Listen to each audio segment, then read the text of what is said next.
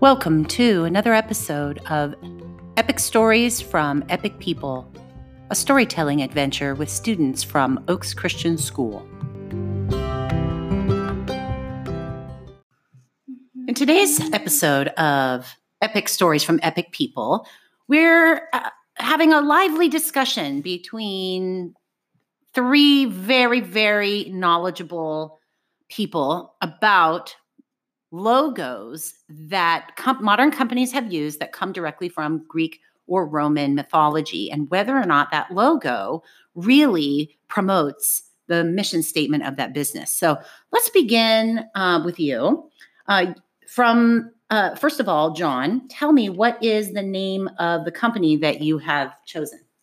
My company name is ExxonMobil. Exxon is spelled with an E-X-X-O-N.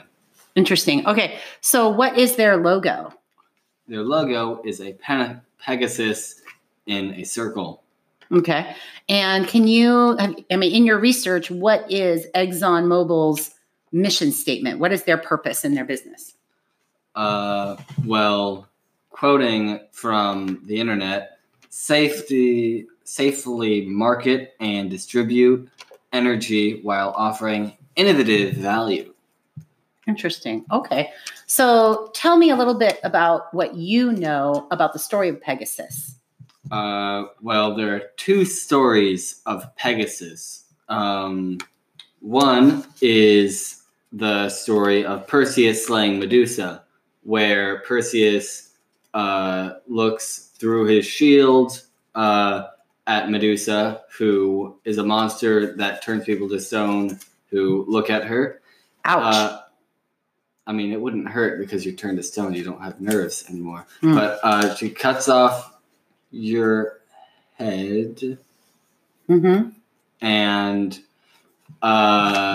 he cuts off Medusa's head, and out comes two monsters or creatures, Pegasus and Chrysaor. What do you mean? When you say he came out of, what do you mean? Just out of the stump of the neck. Perseus cut off. That's what I said. Whoa. I wasn't expecting that. Okay, keep going. You don't expect anything in mythology. It's weird. And the second one is the story of Bellerophon, which is Bellerophon was a hero that was told to slay the Chimera, a abomination made out of a lion's head, a goat's body, and instead of a goat's tail, it had an entire snake. It was completely impenetrable, at least for our mortal weapons, and it could breathe fire. So Bellerophon did not know how to even get to it, so the gods sent him a flying horse named Pegasus to aid him in his journey. Okay. And he finally made it to the Chimera, and he killed it by sticking a piece of lead on the end of his spear so that when the Chimera breathed fire, it would melt in his mouth and suffocate him to death. That's brutal. It is. And then he ended up thinking, hey, why do the gods get to live on Mount Olympus? And then he put two and two together and realized that he had a flying horse. So he tried to go up into Mount Olympus. And Zeus saw this and said, only I get to invade people's homes indiscriminately. And he shoots a thunderbolt at him. Did it strike him? Yes. That's interesting. I think that's a lesser known story. So thank you. I hadn't heard that one before. My question for you, Jonathan, is knowing what you do about these two stories that include Pegasus. Do you think ExxonMobil used the picture of a Pegasus in their logo on purpose? And do you think that actually promotes the mission statement of their business? Well, so from what I see, not really, because Pegasus doesn't really represent much other than speed. And it's their mission statement to safely market and distribute energy while offering innovative value. Doesn't really align at all with what Pegasus is all about. Interesting. Susan is with us today. And Susan, tell me, what's the name of your company that you've been researching? Pandora. Well, there's two Pandora companies. Which one are you specifically referring to? I'm referring to the jewelry company. Oh, I love all of their bracelets and the little charms. I love Pandora. Tell me about Pandora's mission statement. Do you know what it is? All right. Pandora's mission statement is to offer women across the world a universe of high-quality, hand-finished, modern, and genuine jewelry products at affordable prices, thereby inspiring women to express their individuality. To inspire women to express their own individuality. That's a very ambitious mission statement.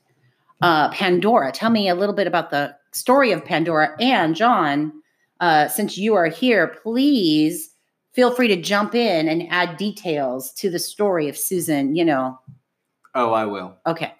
Go ahead, Susan. So Pandora was the first woman created, and she was given gifts by the gods. And one of these gifts was a jar with a bunch of different things, evil things in it.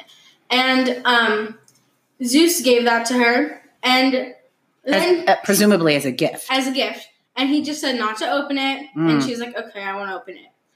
But she opens it, and a bunch of evil things come out. Wait, she was told not to open the jar, and by Zeus, the Lord of the universe, and she just decides to open it. Yeah, she's pretty ignorant, but it's okay. All right. And when she opens it, a bunch of evil things fly out, and as she's closing it, she traps Hope in there, and now Hope is gone forever. Oh. Anything you want to add to that story, John? I know she did it as a joke, but she kept Hope in there so that Hope would never leave. But it really sends the message that Hope is gone forever. Out of the world. Yeah, but it's still there. Everything she said was technically right, except a little bit of background information. One fun fact is that Pandora's name means the gifted one. Yeah, that's true. Oh, that's really fascinating, because the Pandora Jewelry Company, of course, is presumably used to purchase gifts specifically marketed for women. Of course. Interesting. So, Susan, please tell me what your thoughts are about the company using the name Pandora. Do you think it suits the mission statement of the company? I think it suits it in some ways, but not in others.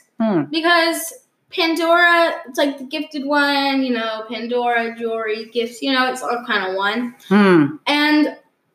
But when you think about the story, it's more about how evil came, and it's kind of more about evil, and I don't think they're trying to communicate evil. They kind of breeze over that aspect of the story and focus specifically to how she was like keeping Hope. It sounds like the two of you have different views on the idea of Hope being trapped in the box. No, I was saying that as a joke. We have the same idea of it, but that's what the ancient Greeks thought of the myth, that Hope will never leave.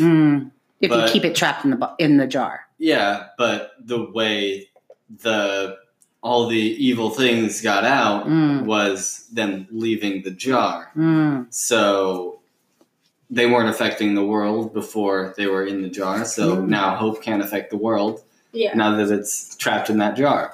Interesting. I hadn't thought about that before. And also, you might be thinking, wow, I heard it was a box, not a jar. I have often heard it being referred as Pandora's box. And the jewelry, do they sell it in a box or usually in a little bag, huh? Yeah, I think it's in a box or bag.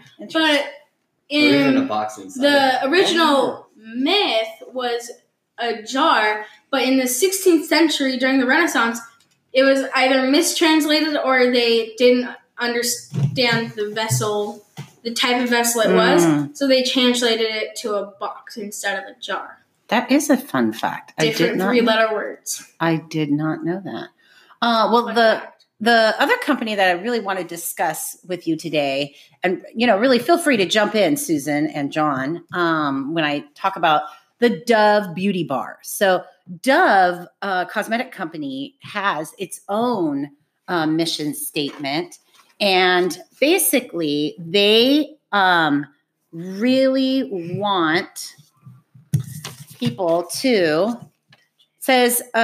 really their mission statement is to ensure the next generation has a positive relationship with the way that they look. And it specifically uses a golden dove as its logo, which I find absolutely fascinating because, of course, the dove in biblical times, in the biblical stories, when Jesus was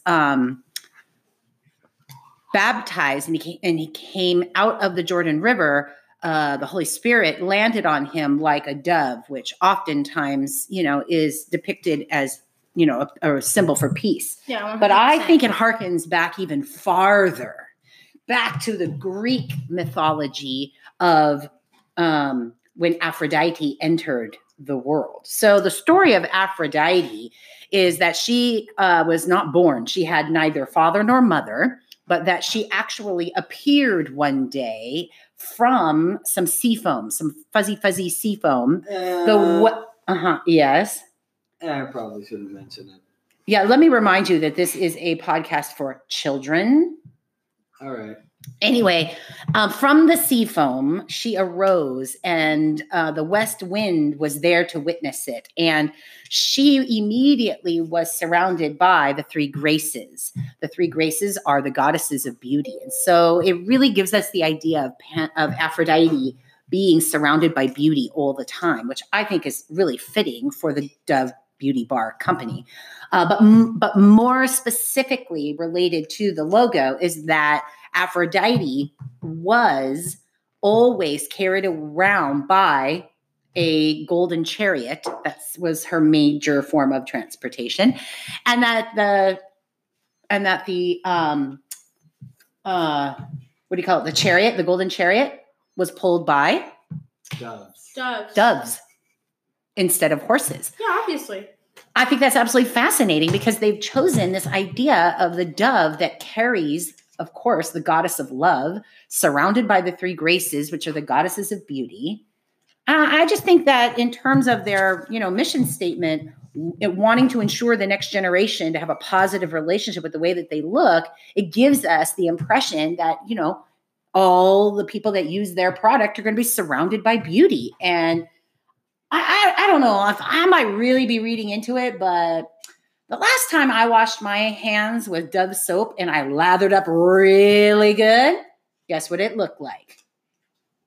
Sea foam.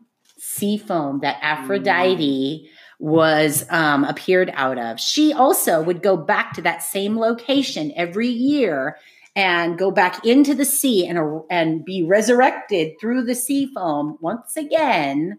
And be renewed. In other words, she would erase that whole year's evidence on her body. She would come out of the sea once again, youthful and renewed and clean, which I think does an excellent job of representing the logo and their mission statement. I think it's really fascinating. What do you think, John?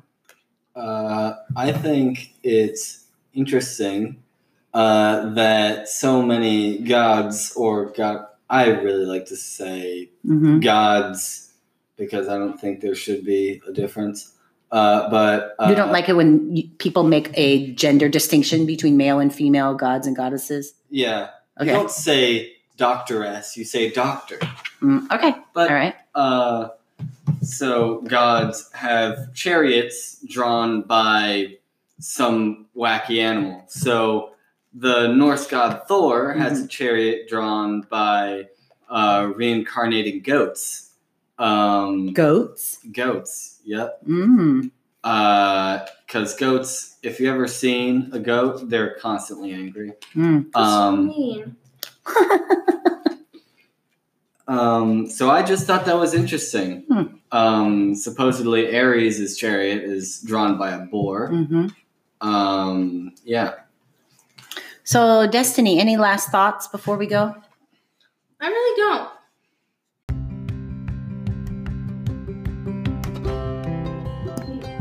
This has been another episode of Epic Stories from Epic People, a storytelling adventure with students from Oaks Christian School.